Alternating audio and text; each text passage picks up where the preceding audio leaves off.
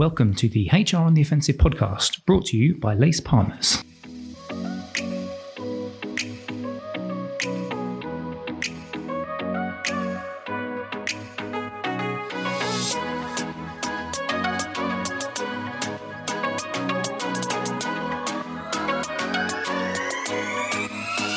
Good morning, good afternoon, and good evening, and welcome to the latest HR on the Offensive podcast.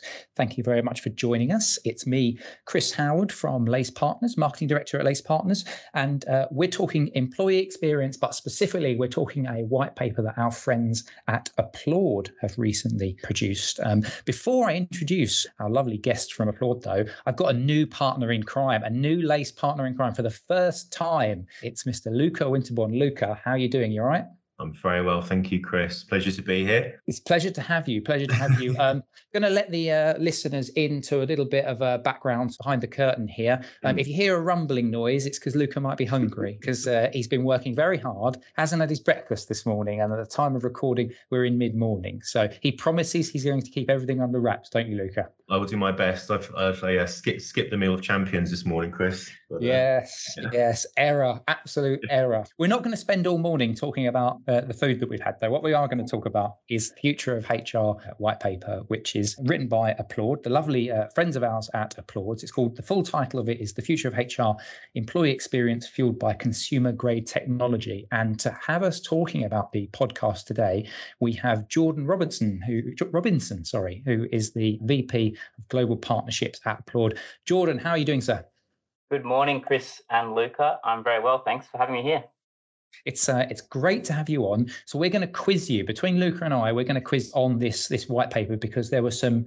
I've read the white paper over the last couple of weeks, and Luca's obviously read it as well. We will put a note in the show notes for people to download the white paper from the Applaud website as well. Interesting insight into the employee experience space, and then some of the challenges, some of the sections which I found quite fascinating. So that you guys have broken it down, but we're gonna go into that in a second. Before we talk about the specifics though of the white paper, can you just give us a bit of a 60-second kind of helicopter view about what it's about and what the motivations were for creating it as well? But actually, sorry, I've asked you that question, but before we go into that, just tell the audience a little bit about who you are and what you do, and then we'll start about what the motivations for the white paper were. Thanks, Chris. So it's so great to be here. My name is Jordan Robinson. As you can hear by the interesting accent, I come from the colonies. I'm from Australia, but I've lived in the UK for a number of years now, and I've dedicated my life, as sad or exciting as that may be, depending the angle you come from, to HR and work technology.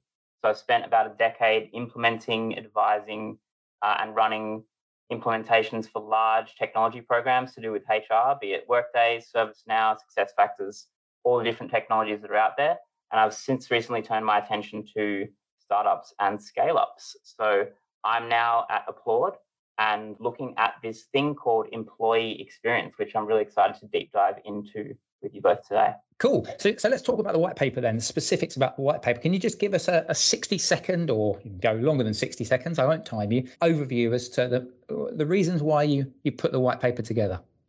Yeah, sure, Chris. So I think we can all agree that 2020 was an interesting year. The HR tech landscape really changed, as did the world of work. And what we noticed is there was a lot of rhetoric and interesting commentary, but not a huge amount of evidence-based research in the conversations that we were seeing. So we went out and worked with Forrester Consulting and spoke to 175 HR leaders. That was across digital HR, HRIS teams, employee experience, people operations.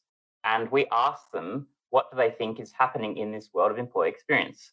And what was great about this particular report that we ran was about 30% of those companies were over 5 billion in revenue, about 40% were 1 to 5 billion revenue, and the rest was sort of a good mix of under $1 billion revenue down to 100 million revenue. The company sizes range, from small organizations of 4,000 employees to over 100,000. And what I think, we'll unpack today is that this is a really interesting industry agnostic topic. We've got 18 industries from retail to financial services to pharma to logistics, but it's every company, everybody, everywhere looking at employee experience. And I guess then, Jordan, one of the things that struck me in the report itself was that the highest priority for HR leaders was to undertake a digital transformation, and you call out the number, 52% saying it's the highest priority. When pulling this paper together, did that figure surprise you? Did you think it'd be higher or lower than that? What are your kind of thoughts? Because I'll give you my perspective afterwards, but yeah, what are your thoughts? Yeah, it's an interesting statistic. 52% saying it's the highest priority. I mean, what you did in 2019 wasn't going to work in 2021. We know that. Mm-hmm. The landscape, the technology, the employee experience that you're going to deliver is no longer fit for purpose in this new world of work. Mm-hmm. What's interesting, though, about that 52% is the other part of the percentage. The remainder of the respondents, the other two top respondents, were employee experience strategy and design and workplace technology. Yep. I think if you take those three topics together, it tells a really interesting story about where HR leaders are spending their money and where the priorities lie. What do you think, Luca? I read the report and I completely agree with the number. It was certainly not that much of a surprise for me that HR leaders are looking at digital transformation, but I was surprised in the direction they're focusing their efforts on. I think it's an interesting report. I find it fascinating.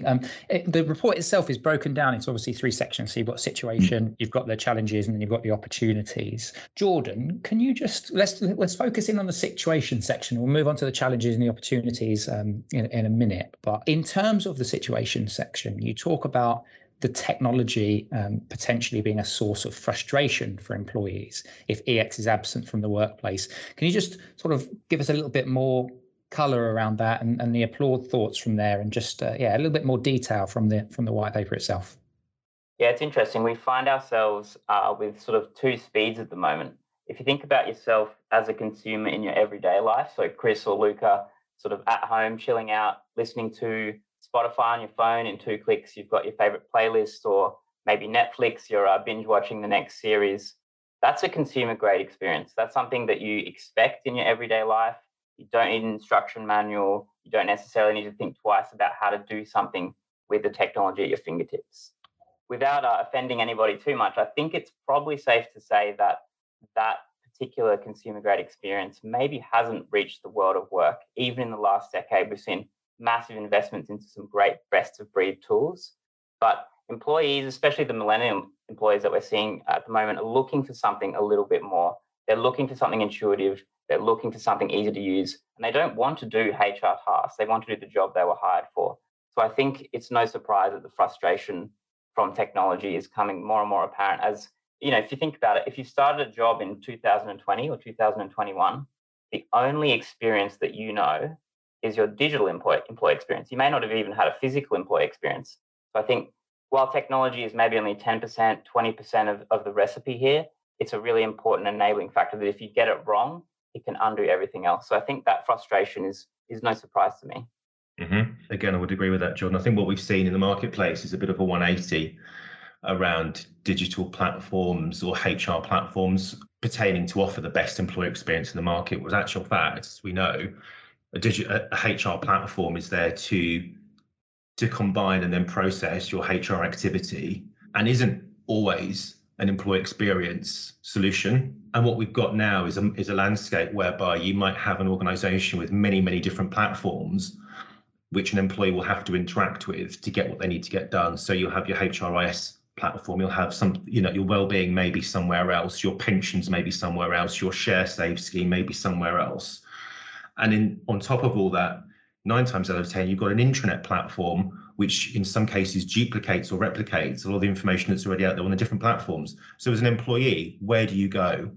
And all of this builds up to frustration because it's taking a lot of time and effort for colleagues to navigate this quite complex landscape. And that's certainly some of the insights that we've been seeing from our clients, and I'm picking it up on the network as well. Yeah, I mean, do you know what? It's really interesting you say that. And when you're talking about that, Luca, you start to think about your own experiences. And, at Lace, we have a holiday booking system, we have CRM platforms, we have multiple bits of tech that are there to try and make our lives a little bit easier. But sometimes the challenges that you have when you have all of these different bits of tech in different places, it can become a bit of a pain, really, if you think about that from a user perspective. Oh, I've got to log in to find out this about my pension. I've now got to go over here to find out about my holiday. If I'm doing performance management over here, it's a bit of a challenge. And one of the things I thought was interesting from the actual white paper, and Jordan, I'll bring you in on this one as well, is it's one of the stats is 84% of organizations have between 6 and 15 HR systems in place. And we've just been talking about how, technology it's that enabler, but it can also be a real challenge for employees when they're having to navigate through so many different types of system. And in the report, so it's 84% of organizations have between 6 and 15 HR systems in place, with 75% expecting to continue to expand and upgrade. Jordan, does that surprise you? Because just from my perspective, given that what we've just been talking about, and how the fact like I'm a simple human being, I feel like my brain can only handle so many different pieces of tech in different places, and I want things consolidated and almost harmonized to make my life a bit easier. So does it surprise you from that report that you've got so many businesses that are saying, actually, we're going to overlay more tech into our HR processes? Yeah, I don't think it's a surprise. I think it's really symptomatic of the decade of investment we've had into people buying great tools for, great point solutions. I think about my younger cousin. He works in retail. He works at one of the big retailers, and he has 9 applications on his phone to get what he needs done: rostering, shifts, pay slips, checking in on well-being, all sorts of different applications. So 6 to 15 HR systems in place is no surprise. And if you think about this on the employee lifecycle perspective, it's actually going to be a lot more than 6 to 15 in a lot of cases. If you start to look outside the purview of HR, maybe I need to submit an expense. Maybe I need to look at, raising a procurement request. All of a sudden, that number skyrockets. We've got some customers with over 100 different systems across their work tech landscape. They all have different user interfaces. They all have different applications. They all have different fields and screens that you need to fill in. And really, they're not intuitive and not easy to, take up and use like a Spotify or a Netflix. I guess, Jordan, this is the whole purpose for looking at, HR from a world-class consumer lens, isn't it? Because if you were to think about your employees, as I always do when I speak to clients, as customers of the business rather than employees, would you expect a customer of your organization to have to navigate through so much complexity to buy your product? And you just wouldn't, would you? And I think there's a bigger question here around the future of work, the future of HR, which pertains, are HR leaders asking the right questions? Are they asking the right questions to give the best employee experience possible to their people? So rather than investing or continue to invest in a complicated landscape, it should be really around the simplification of existing products and services and platforms that they have in-house. So the solution may not be to invest or purchase a new HRIS. It would be, how do I consolidate what I've got to provide that seamless service? Yeah, spot on, Luca. And we're seeing a lot of clients at the moment bring in CEOs, CFOs, COOs, heads of digital transformation, who are all looking at employee experience and looking at this simplification agenda. But they're scratching their heads a little bit. They're saying, it sort of sounds like a bit of a buzzword bingo at the moment: consumer grade, employee experience. But for me, for my bottom line, for my business, my shareholders, for my employees, what really does employee experience mean? Is it an intangible benefit? Is it qualitative? Is it quantitative? How do I actually wrap my arms around this thing? And how do I understand the reason employee experience is important and the benefits of that, both qualitative and quantitative? So I'd be interested to hear your thoughts on that, Luca, too. So I think it's a really great question, and I've been working in employee experience about 5 years since it was a buzzword, and this whole question around, how do you tangibly measure the impacts of good EX, really, and what are they, has been kicking around for the whole 5 years that I've been working on EX, and it's a great question. I think the current landscape that we are in as a society and as a culture, it's taken a global pandemic to really bring to the forefront what a good employee experience looks like and what a not so great one looks like. And I think also the marketplace is now full of evidence, really good evidence and paperwork that shows the significance of investing in a good EX, whether we be talking about talent retention or acquisition. whether we be talking about your cultural evolution, the time it takes to get the job done. And I mentioned well-being for a reason. I think, the COVID pandemic has brought to life a significant focus for HR leadership on well-being. So I think it's here, it's not going away. The evidence is here. And for lots of HR leaders who choose to ignore the significance of employee experience and the tangible benefits, be it at their own peril. It's interesting. We get the privilege of seeing a lot of different organizations across the globe, across multiple industries. And not that many companies are getting this right yet.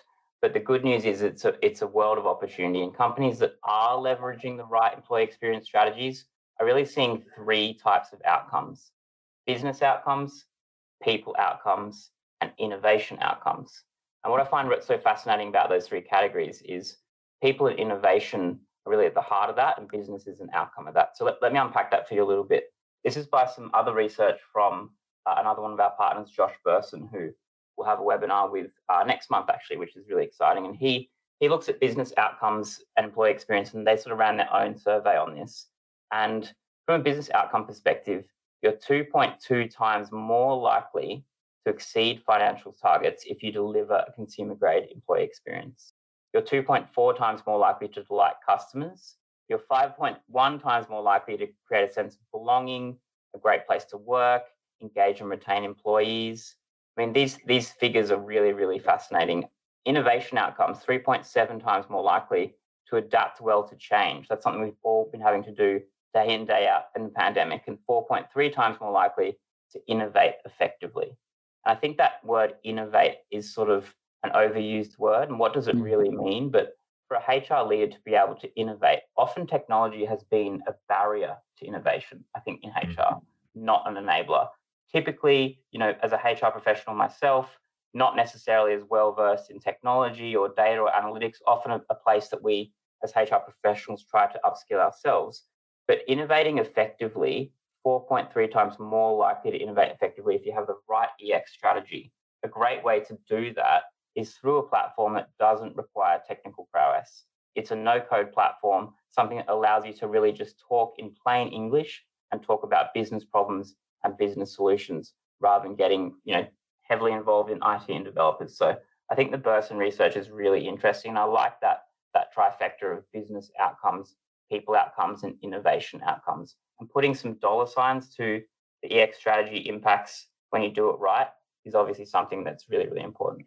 Yeah. Do you know what? It comes back to me. We've been doing quite a lot of thought pieces on data and analytics and HR teams using those effectively and the importance of that and being able to quantify those tangible benefits through EX. As you said, there were some interesting stats that you've given there. And I find that an area which is certainly worthwhile us exploring a little bit more is starting to be able to put real numbers and metrics behind what's the value that a good EX program can actually deliver. One of the things that I just wanted to mention, which is actually the final part of the situations part of the white paper, which is mentioned, is this stat around how 90% of employees are losing between 2 to 4 hours a week on to HR tasks. A question I find that interesting because obviously to be able to quantify that and to be able to have the data that underpins that, if you can see within your business, look, we are losing all of this time spent on HR tasks, that's massively value when you're starting to ask your own business the question over productivity amongst your workers. So, I mean, did that stat itself surprise you, Jordan? Did you think it'd be higher or lower? And in it, you guys kind of touch on how you could tackle this. So just if you can just pick apart some thoughts there on that stat. And again, just to reiterate it for our listeners, it's 90% of employees are losing between 2 and 4 hours a week to HR tasks.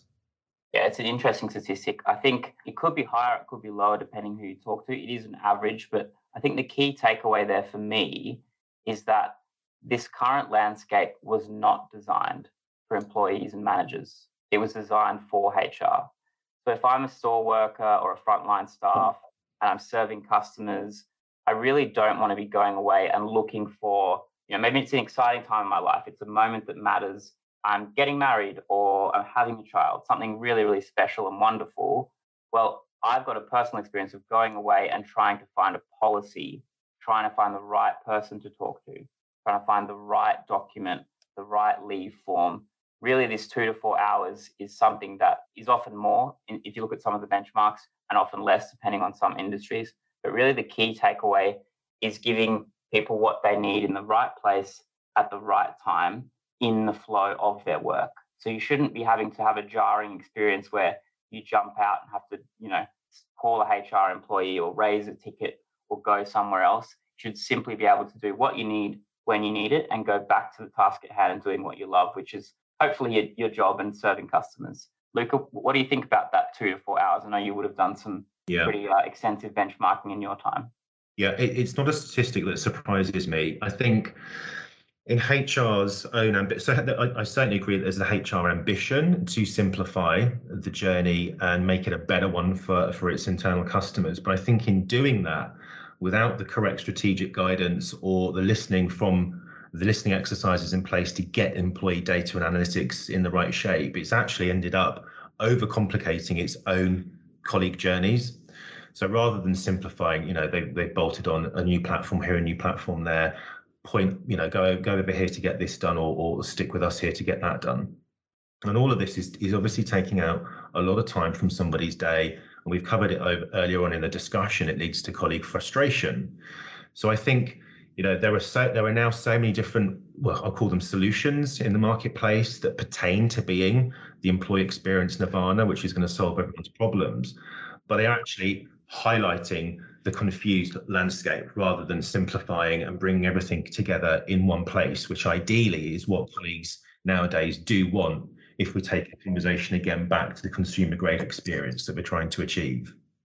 Yeah, well said, Luca. And we have a few team members at Applaud who used to work deep in the basements of HR operations and HRIS. And they really mentioned to us that a lot of the time they had, 1,000 emails a month from employees trying to find their payslip or trying to raise a request. And they then went off and implemented a service desk ticketing system and was sort of baffled because they just got 1,000 tickets a month, not 1,000 emails. And really that's around that service desk time and that tier 0 HR service delivery conundrum that so many organizations are looking into. And interestingly, in the report, there was about 58%, so over half of HR leaders felt that their service desk, whatever their operating model, whether it was decentralized or centralized or any sort of flavor, they felt that their service desk time could be repurposed. So over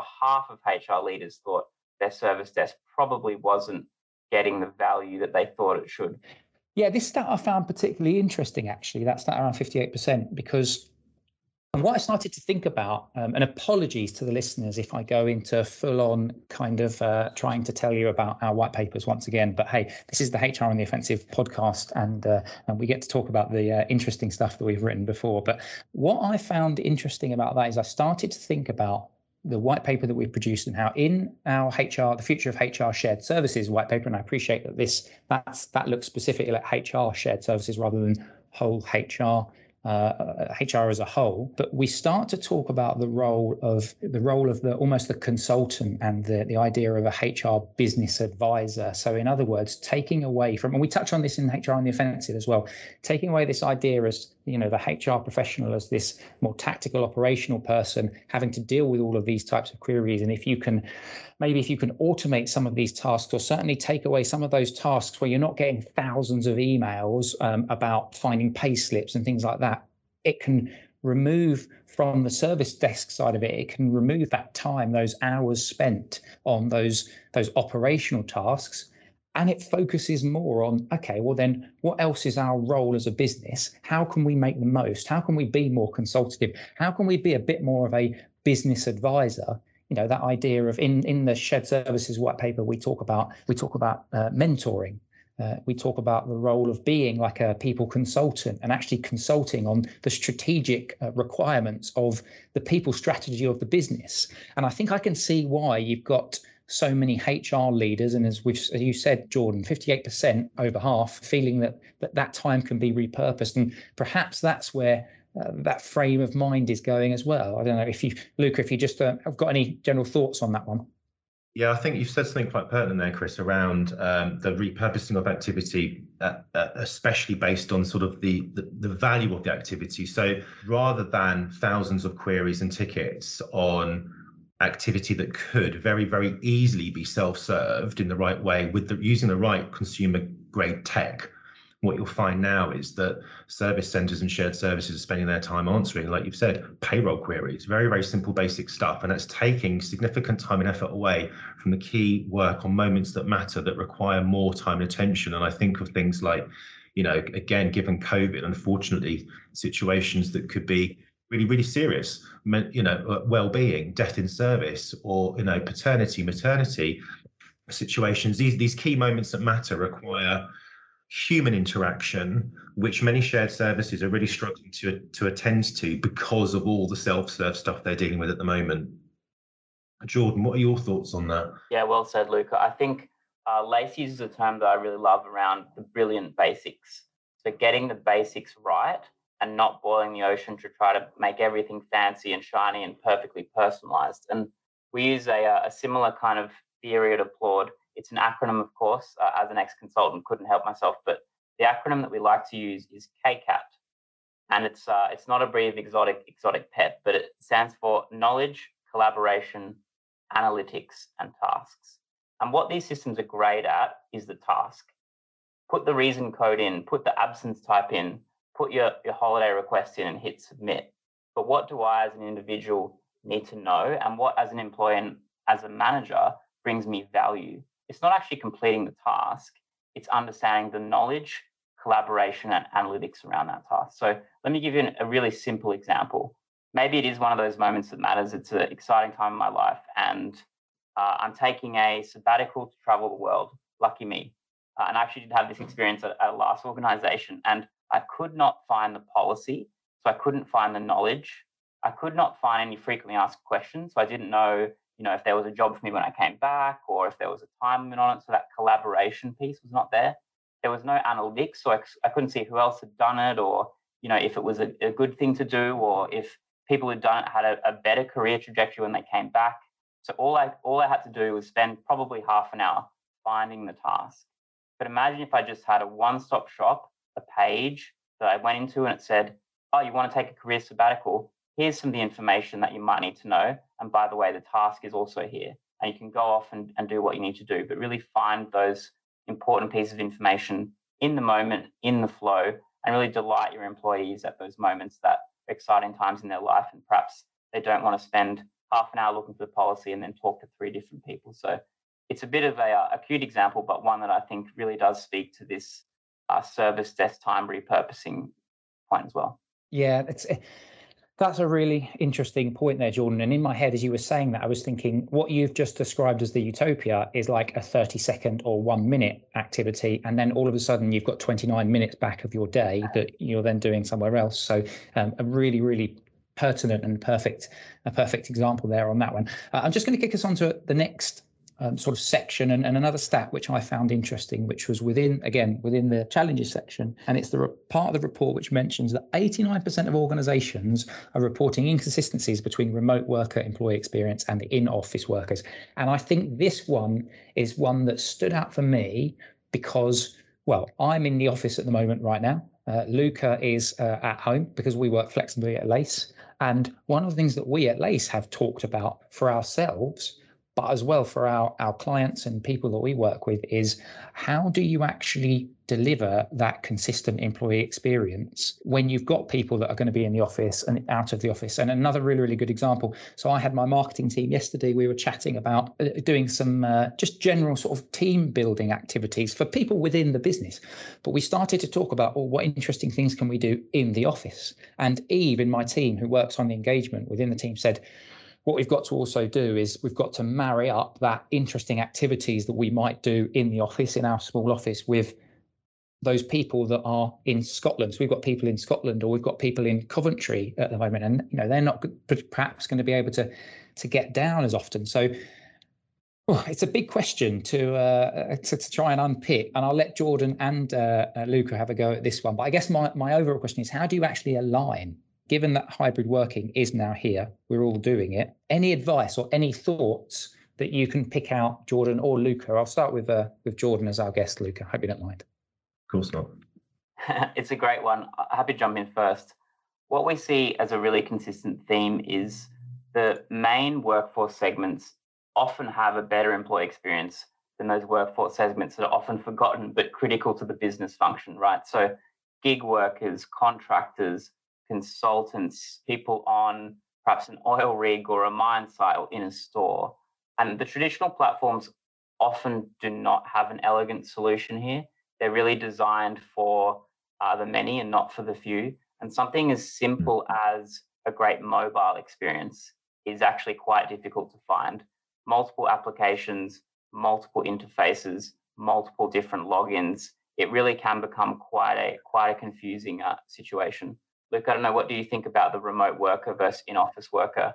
Yeah, I agree with you there, Jordan. I think, a solution for the masses has definitely been the way that HR has traditionally thought. And I speak with specific experience around the engineering community who simply don't have the time to be logging on to a HR system periodically throughout the day, nor do their team managers, because that therefore impacts customer outputs, and targets are quite rigorously driven.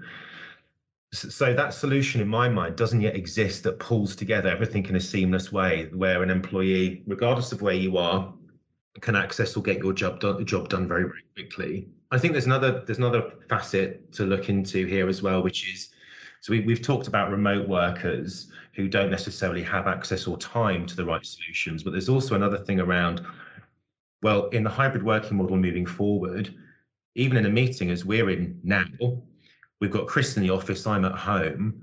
How do we bring each other all together culturally so that we're not feeling that we're at detriment to one another because I'm not in the office and Chris is, or Jordan's on a different location? It's just another facet to consider regarding the employee experience, and a platform that could bring all of that activity together in a seamless way, I think, is certainly the way forward. Yeah, the culture question is a really big challenge, right? And for me, I've often thought about it. I think about it from a Lace perspective, and perhaps we're slightly fortunate because we're a smaller business, but maintaining that culture when you've got literally tens of thousands of employees and their lives have all been completely changed to this hybrid model, it's a massive challenge, isn't it? And I was just listening to you giving that example of engineers and using their mobiles to be able to access that information. And I want to move us on to just the next stat that we've got, because I think this is actually quite relevant, because in the report, it talks about low utilization. So 9 out of 10 of the respondents to the report said they had low utilization for HR platforms. Now, you've just given us an example there, Luca, of, in an office where you've got, it's all white collar workers and you're all on one big site or whatever it is, you're going to get higher utilization perhaps with the HR platforms. It's just naturally. But when you've got engineers out in the field, or people working in hospitality, or people where it isn't natural to be able to access instantly and all of the time all of those different types of tech systems, I think that's a really, really big challenge. I'm going to bring Jordan in just to have a chat on that particular stat, Jordan. So 9 out of 10 respondents saying they had low utilization. One of the questions I wrote down for myself was, does that surprise you? But I think for me, the volume surprises me, 9 out of 10. It does surprise me, because I would have assumed that for businesses, as Lucas just mentioned, where you've got lots of people out in the field, for want of a better word, then perhaps, yes, that utilization would be lower. But I would have thought that certainly for more of the services-based and white-collar businesses, you'd expect utilization to be higher. But just give us some general thoughts on that. It's interesting, right? We've seen a lot of focus on adoption, change management, training, always real keys to making these things stick and encouraging people to log in and do what they need to do. I think you can have the best systems and the best intentions and amazing change management, adoption and training. But the great thing about working at Applaud is we get a purview over an organization's entire landscape. And we can actually see from an analytics perspective who's using what, who likes what, and what's some real-time pulse feedback.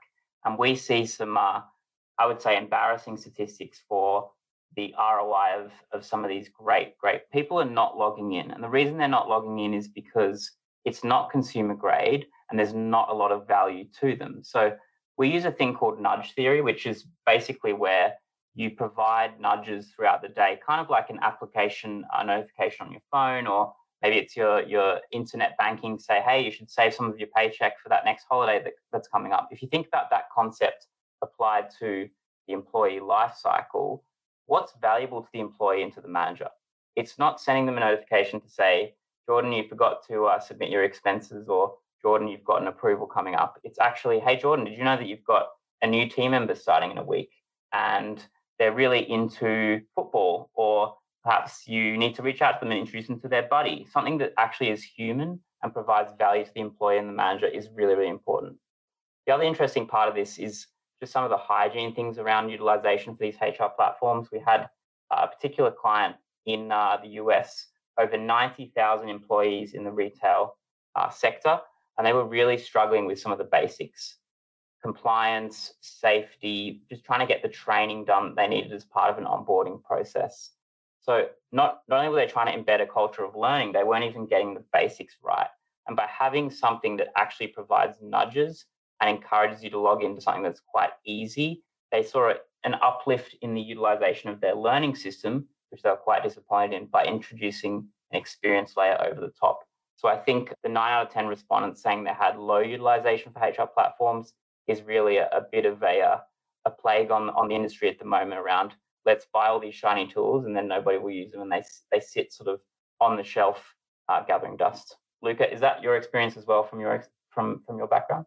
Yeah, so I'm not surprised to see that number, but I'm always shocked when I see it on paper, because it's just such a smack in the face, isn't it, of how the solutions that are sold to HR and to organizations in the marketplace that are pertaining to solve all their problems around employee experience and the HR process just don't work for whatever number of reasons that we've talked about on our discussion today. And what I've seen happen in the past, which I think is quite a frequent trend, is that when you don't get the basics right in your HR platform, what tends to happen is colleagues will disengage from it and they'll try and find other ways to get the job done. So they'll call Bob in Edinburgh, or they'll speak to whoever else who they know in the network has maybe done HR before, or has done something similar. They might have a clue as to how to help them out.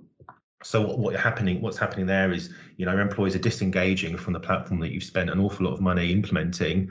It's costing you time and effort and budget requirements to get this done. But for all the reasons that we've spoken about, the employee experience just isn't there. So your employees are disengaging from that process altogether and finding other ways to get the job done, which is not a place where any HR leader wants their teams and their workforce to be. Yeah, and do you know what? I'm going to move us on to the opportunity section of the report actually now, because I think this links, because in the report it talks about 79% of leaders planning on investing on their existing technology. So that's almost heartening if you think about it, Luca, that there is a recognition from so many HR leaders that actually we need to lean into our existing tech and not just say, this is broken, let's bin it and start again, because that's just going to be costly for all types of reasons for businesses. So, and what's interesting actually is in our recent webinar that Aaron hosted, where we had the CPO of Scott Dunn, of a travel company, Shelley Vakes, she actually was talking about Ceridian and how Ceridian, when she first arrived, the view of it was that it wasn't really a system that was working for them, but because of what happened during lockdown and their emphasis and need to start looking at their people data and using it to actually demonstrate, okay, where can we make efficiencies and productivity gains, they decided to lean into it a bit more. And as a result, they actually got more out of the system. So I took that as quite heartening that you've got in this report, you've got so many HR leaders saying, actually, do you know what, let's lean into our existing tech, let's just make the most of it, and let's get better at those adoption levels, and let's get more people trying to use it by giving them the right training. And as Jordan, as you said, it's not about buying all the shining tools, and having those nudges, as you mentioned, and increasing that utilization is an important thing too. But so just to just to kind of round off that particular point, Jordan, I guess as a general question from me is any advice that you've got just to give to HRDs listening into this that are thinking about their existing platform? Okay, how can I make the most of this? How can I improve the utilization? How can I get better of it? Is there anything else that you would add on top of some of the bits obviously we've already talked about, and you mentioned the nudges as an example? It's interesting, Chris. I was talking to a panel of HRDs and CPOs just last month, and 80% of that panel had on-premise systems. They had a system that was 10 to 15 years old. It was still in support. It sort of did what they needed. They had a pretty good analytics engine that sucked out the data that they needed, and they were getting a lot of advice. Move to cloud, go big, spend $10 million. This is the only way forward. And what's interesting about that is Gartner, who's another thought leader in this space, released a white paper that caused a bit of a stir in the industry. And sort of the paraphrase title of it was, if it ain't broke, don't fix it. I think that's a really interesting comment because there's actually an option B here.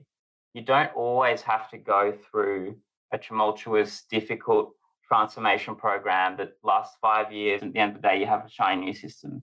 You actually do have the opportunity to take a step back and look at this more holistically. So what's the operating model? What's the people, process, and technology that you're trying to achieve? Because perhaps there is an option B, and that is using what you already have and augmenting what you already have with something like an experience layer.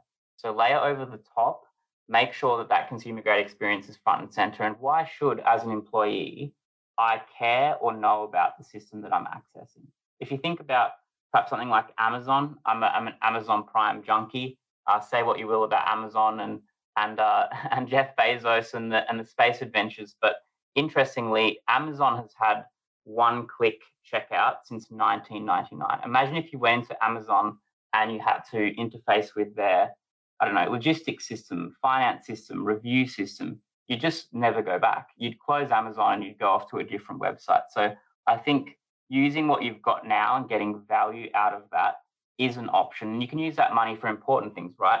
Employee well-being programs and EAP, something that's actually human rather than just buying another technology for HR. So it is a really interesting shift to the fact that I think best of breed is here to stay. No longer will one solution do everything for you, and that's okay. There is now other options for practitioners in this space, which I think is a really positive thing. Luca, what's your experience on that? I mean, so I would urge all HR professionals to think of employees as customers, if I'm honest. And I would also urge the HR community to listen more to employee voice. So rather than, as you were just explaining there, Jordan, rather than chucking all of your eggs in one basket and jumping head over heels into a new HR platforms as a solution to perceived problems at board level, listen to what your colleagues are actually saying. Work with them to identify what the pain and gain points and the opportunities are. And I think, given where the market's heading and given the conversations that I'm having with some of our LACE clients at the moment, what you'll find is that it's not always necessary to go big bang with a new HR platform. It is about making the workplace and the interactions between employees and the organization a simpler transaction. So yeah, I completely agree with what you've just said there, Jordan. Yeah, Luke, you mentioned the word feedback, and I think that's a really important point here.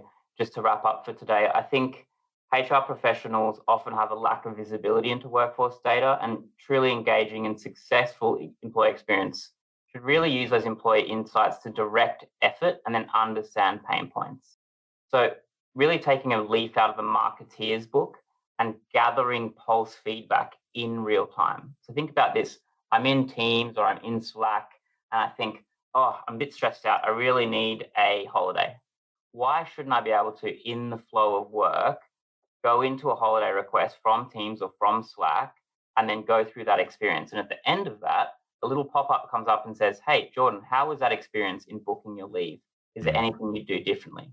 And perhaps, I'm based in the UAE and I wasn't able to view the policy in Arabic. What a great opportunity for me to have a chance to say, it was good, but actually the policy wasn't in Arabic. And, that's my native language. And I would have rather read it in something that makes more sense to me. So that pulse feedback in real time is something that we do have at our fingertips, and it's something that hasn't really translated that well into HR.